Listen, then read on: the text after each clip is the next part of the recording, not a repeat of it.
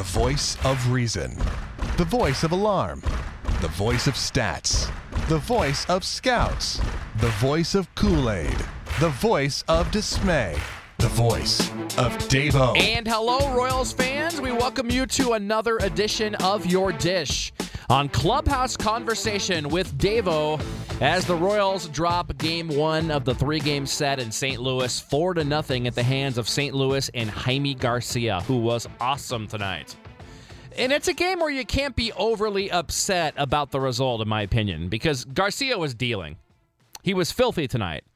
But there's bigger things to worry about and talk about tonight, like the early exit and the health of Yordano Ventura, which we'll detail coming up here in a few minutes, as well as preview the next two games of the series. But first, our player of the game.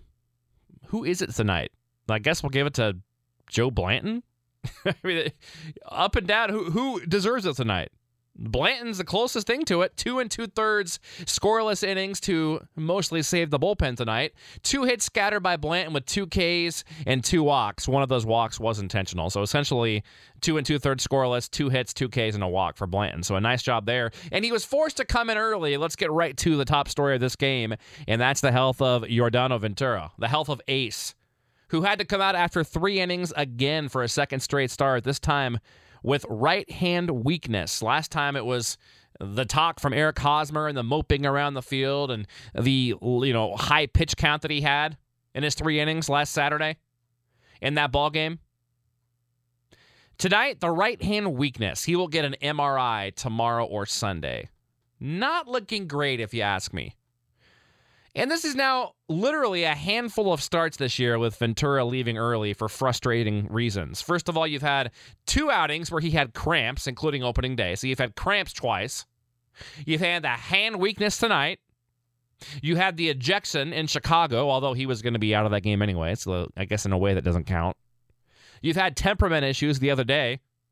I mean, you go down the list on and on. It's like every single start, something's going on with Ventura, and typically not in a positive way here in 2015. The exact opposite of last year, where Ventura every 5 days was electric and something special. We really didn't see hardly any of this emotion last year, any of the problems with him keeping himself in check or the problems with staying calm. We didn't see any of that. We didn't see the cramps. We knew he had carpal tunnel syndrome in the past earlier in the spring, and I don't know, we're not going to speculate here, but right hand weakness doesn't sound good, especially when he lost velocity in that 3rd inning. And props to Nick Kenny for nipping that in the bud and suggesting to Ned Yost that the Royals get Ventura out as soon as possible. And either way, let's hope like hell, first of all, that Yordano's okay. Because before the year, we told you Ventura and Duffy were the key to the Royals returning to the World Series. The key to the Royals making a late playoff run, a deep playoff run. Those two are the key. You have to have one of them at the top of their game. You really do. You can't rely on Volquez and Vargas and Guthrie and Young and another guy you acquire. You can't. They're just probably not going to make. It's just not good enough. You need a couple of well above average major league starters in front of your rotation. At least one of them. So Ventura or Duffy, one of them, had to be the answer this year. And we did see before the last 2 starts some encouragement out of Ventura. He'd throw in 7 innings, 4 starts in a row, but now that's 2 or 3 inning starts in a row. We've seen more duds this year than we have even mediocre starts. I mean, he's got more duds than mediocre starts this year. And really only 1 really good start the whole season. So it may be time. Now, I hope he's fine, but either way, it might almost be time to put him on the DL. I mean, we've seen continued weaknesses, and both physically and mentally. We've seen cramps. We've seen him struggling with emotion. Maybe it's time for him to take a step back and get a few weeks off. Save some innings on the arm, get him stronger for down the stretch. I don't know. Because the good news is Danny Duffy is probably only 10 days away from his return to Kansas City, and I suppose could make the next start through the rotation if he had to. John Lamb also is on the same 5 days, who's on the 40-man roster, pitched for Omaha tonight and was pulled after 4 innings, but did throw 80 pitches. So it's tough to say if it was just because of pitch count or if the Royals called and said, hey, pull him aside. You've also got Aaron Brooks as a possibility. You've got Joe Blanton as a possibility. You've got Johan Pino. So there's plenty of options for the Royals in the short term. But the long term, the Royals really need Ventura and or Duffy to step it up. So there's some concern for Ventura losing the velocity down to 92 and 93 there towards the last half of the third inning. And overall, 3 innings, 2 runs on 4 hits for Ventura, 2 Ks and a walk. And both runs were, of course, allowed in that second inning with 2 outs and nobody on. John Jay laces the triple that scores Randall Grichuk, and then, he got on the infield single. Then you've got Jaime Garcia, the pitcher, first pitch hitting, slapping the ball past Moose for the second run. And Giordano, like I said, recovered in the third on the scoreboard, but obviously not physically. So it's worrisome. It's something to keep your eye on. At this point, I'd be shocked if Ventura doesn't require a DL stint. And let's hope it's something basic, like he just needs a couple weeks rest. That's fine. Like I said, it might almost at this point not be the worst thing in the world if it's a minor ailment, the nerves flaring up, for example, or I don't know. I'm trying to think of things that could, I've had sciatic problems in my back before. I know that's a nerve issue that goes down, up and down your back and your buttocks, down the legs. Carpal tunnel can go radiate up and down. Let's hope it's something as simple as that, like a pinched nerve or something that takes a couple of weeks to heal. Let's hope it's nothing with the elbow. The UCL. Let's just hope like hell it's not that. It's not the end of the world if Ventura needs to miss 3 or 4 starts to regroup and to get back strong. In the short term, the Royals are okay, but the long term, him or Duffy has to step it up. So let's hope, fingers crossed, the MRI comes back clean. Fingers crossed. My goodness. That's why tonight's game doesn't even really matter to me. It's like the Ventura thing I'm concerned about so much. Anyway, back on track here. Blanton did a nice job coming in. Luke Hochevar deserved better in the 8th. A misplay by Rios and Kane. Played an out into a triple, which ultimately led to 2 runs. Both were charged to Hochevar. No error on that play. So that's a tough 2 runs for Luke, whose stats, in my opinion, are worse than he's pitching. Well, no opinion. It's fact. I mean, he's pitching better than the stats look like. Coming back off Tommy John. I think Luke will get stronger as the season goes on. So tough luck there for him in the 8th inning. Now, offensively for the Royals tonight, just nothing going on. And I'm not really that upset tonight. It was all Garcia. It was a stud tonight. And I hate to do the quote-unquote tip your cap, but do it. I mean, the Royals had, 4 hits tonight against Garcia in 8 innings? 6 Ks, no walks, 4 hits, all infield singles against Garcia. Nothing was hit hard. Nothing. And Garcia, we get upset sometimes the Royals don't walk, but let's not be too upset. I mean, that's 30 innings in a row now where Garcia has not allowed a walk. Think about that for a second. 30 innings in a row without a walk allowed by Garcia.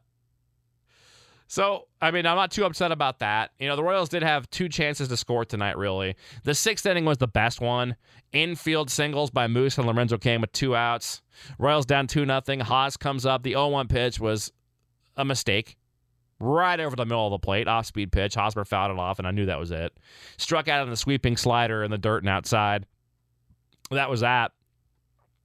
And then the Royals had one other chance involving Hosmer as well. 4th inning, the Royals were gift wrap an infield single by Moose. All the infield hits tonight. Moose had 2. Kane had 1. Gordo had 1. The infield hit by Moose, which is played into an error, gets him at second base with nobody out. Lorenzo Cain gives himself up for the team. Hits the ball to the right side. Runner at third, 1 out, but Hosmer is unable to get the run in. He pops out to second baseman Colton Wong. And that's about that when Perez grounds out to third baseman Mark Reynolds.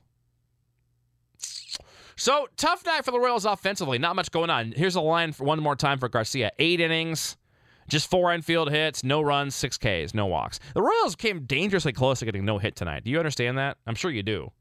4 infield hits. I mean, the Royals didn't hit anything hard until the very last inning when they got Garcia out. And you better believe if he's going for a no-no, he would have still been in there. I mean, Hosmer with 2 outs in the ninth, like the only hard-hit ball of the whole night to right field for that knock. So, tip your cap and move on.